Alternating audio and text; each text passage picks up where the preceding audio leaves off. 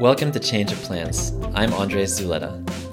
On Change of Plans, we feature stories of resilience and reinvention, interviewing entrepreneurs and other creative individuals who have found fun and inspiring ways to adapt to sudden, unexpected challenges. My guest today is Tony Nagy, a comedian, writer, and filmmaker who was forced to take her work completely online when the coronavirus made in-person stand-up and filmmaking completely impossible. Tony, thanks so much for joining us. Hi, thank you so much for having me. Of course.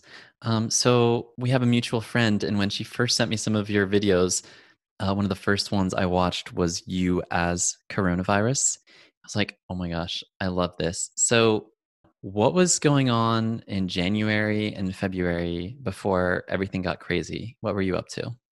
Well, I think as a comedian, stand-up is one of the most important avenues for you to practice material and to gauge where your comedy is at and where the public is at.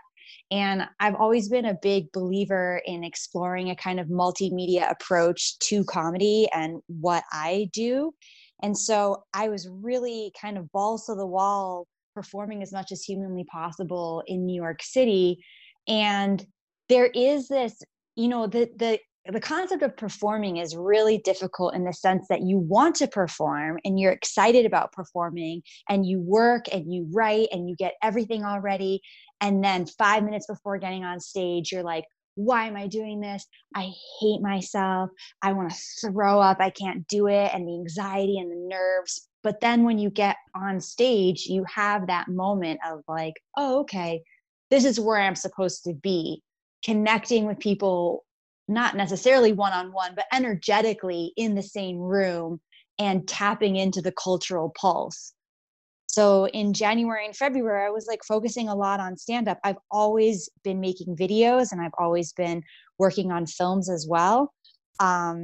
So that's also a part of my desperate need to be heard and paid attention to.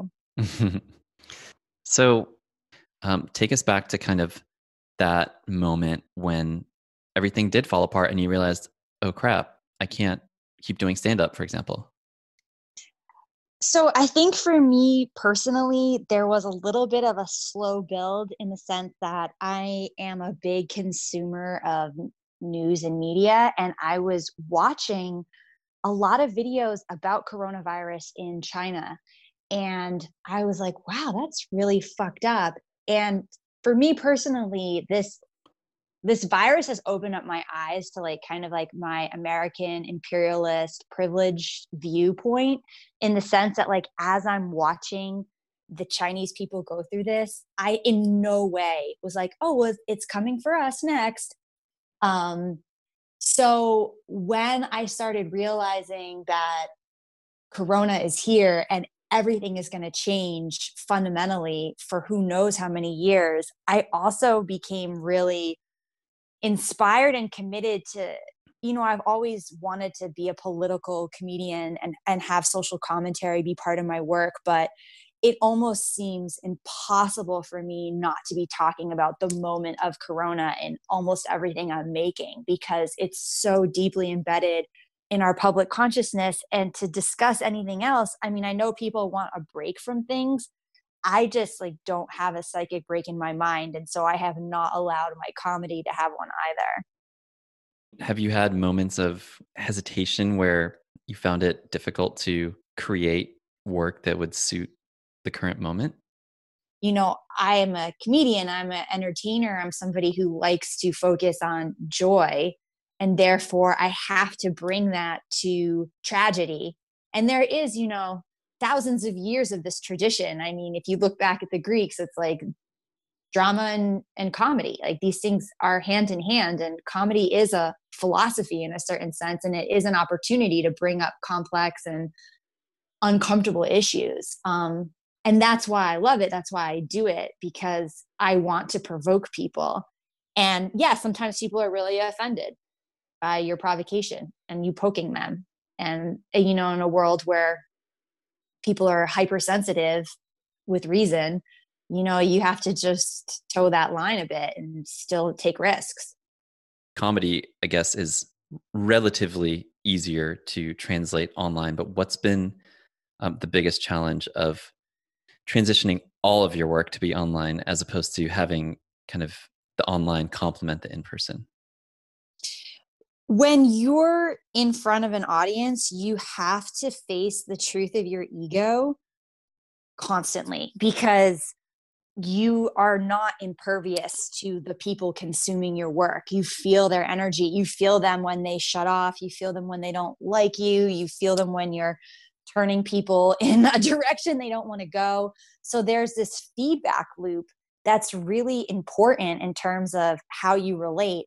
When you're doing everything online, it's easy to exist. I mean, I think we all experience the bubble of communication when you're, purely friends with a certain type of person and you're getting news from a certain type of source. And you can just reinforce your own beliefs and your own ego and become, queen of your domain. Yet that's not necessarily effective if part of your goal is to, infiltrate people's hearts and minds. And for me, I want to connect to people that don't feel the same as me. I want to be a part of a conversation where someone doesn't agree with me, but maybe they can start to see my point, because there is an activism and an effort in art, I think, that a lot of people feel, where they want something beyond themselves to be heard. So have you had moments over the last couple of months, especially, specifically with your online work, where you have been able to bridge the gap and connect with people who felt differently and have, I guess, thought-provoking conversations with people?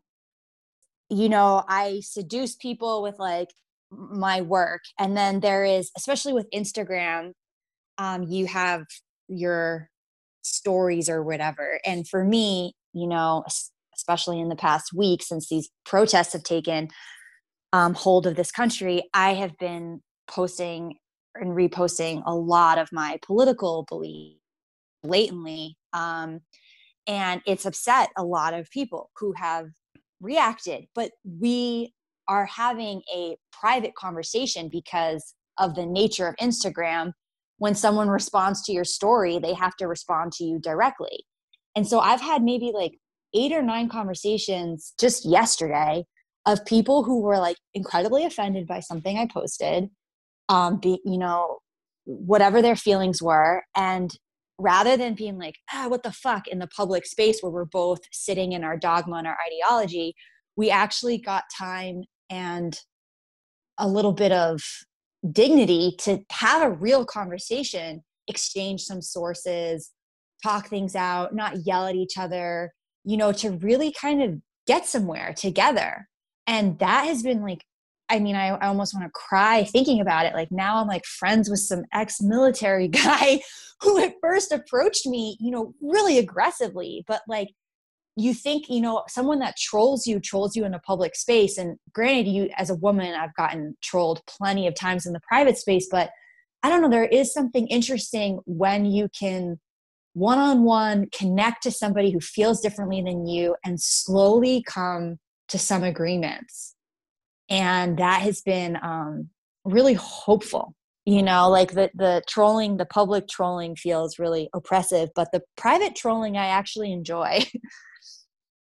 Do you think that conversations like that, I mean, is that more of an online thing in your opinion? Or would you actually also be able to have conversations like that at your in-person events? I think I think a huge portion of a population is like very uncomfortable with confrontation or making someone feel uncomfortable knowingly. And I think that's why we have this outlet of the internet where people are oftentimes abusing it and oftentimes using it. And I think in-person conversations can be the most effective. Of course, it's difficult to provoke them. I mean, you have to be the type of person that's going to say like, hey, I'm comfortable making you uncomfortable, and let's sit with each other and look into each other's eyes as that happens. And that, I think that's difficult. I think that's way more difficult than a lot of people want to admit. In terms of creative output, has how has this period been for you? How has this period felt for you creatively? I think there's two things that have been going on.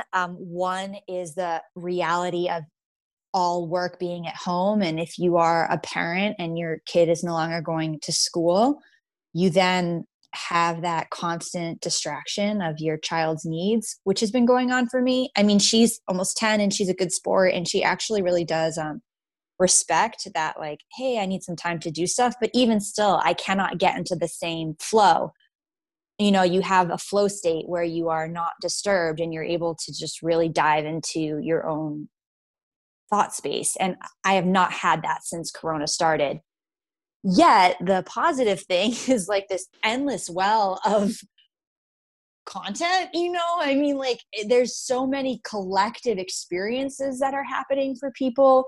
You know, the concept of like social distancing, or the concept of like not touching your eyes, like these, I don't know if we've ever had global inside jokes like this. I'm not sure we truly have like really cross cultures and class and all this signifiers of division. And that has been kind of an opportunity, I guess, you know, to be like, oh, hey, how can I communicate within this like massive cultural conversation and say something that's relevant, not necessarily unique or individual, because I don't even know if that exists anymore, but at least I can say something that feels relevant in the moment to myself. Yeah, no, that's so true. That just made me think of that song from Vietnam from the very early days of the coronavirus about washing your hands, and it was so jolly and cute and Mm-hmm. hilarious. And it was actually before things had gotten really, really serious here. I think it was in that period that you alluded to where, maybe some of us, possibly myself included, thought that can't happen here. That can't happen here. And I mean, it's like the thing that's so difficult to admit is that we all exist in a self-interested zone, you know? So from a self-interested perspective, there is this tragedy of I can't perform, I can't do this. Yet there's also a relief of the lack of FOMO that plagues me as an artist who has ambition and goals and wants and desires. And knowing that like nobody is performing and nobody is getting to live this glamorous, successful life right now has been almost like a break from my own incessant ego chattering of how I'm a failure. Like I have a break from hating myself as completely as usual. Oh, I think we can all relate to that to a degree for sure. Just from a work perspective, how have you had to transition to make things work? Because now you're in the countryside, you're not in New York. As a creative, it is not always the most lucrative path in the first place. So, how has it been, when your in person possibilities are essentially taken away? I think, you know, it's weird because we live in a world where content is free, right? Music is free, blogs are free, media is free. You know, maybe you have a Netflix prescription subscription, but prescription also. We can I call have it a a Netflix prescription. prescription. But like, you know, even as a content creator, if someone ever asked me like, hey, would you like pay $1 to listen to my comedy? I'm like, what? No, I want to get it for free. So I think that's actually a greater question, like beyond Corona, is just I think we're fucked. I do. I think art is. I mean, most musicians make their money from touring. I mean, I finally had someone who was interested in helping fund and produce a one woman show, and can't do that one woman show now. But of course, I'm writing it to be a film project because I'm not gonna stop. You know, I think we just have to keep being really creative and moving as fast as we can towards how to be a part of this ever-changing landscape. But I guess it's kind of vague because I mean, what's Broadway going to do? How are people going to have huge, massive shows? How's Madison Square Garden going to work out unless we all just agree that we're no longer believing in this social distancing? Yeah, I mean, you brought up so many interesting points. I mean, one of them is just kind of keeping on moving. And I've really actually heard similar sentiments from so many people.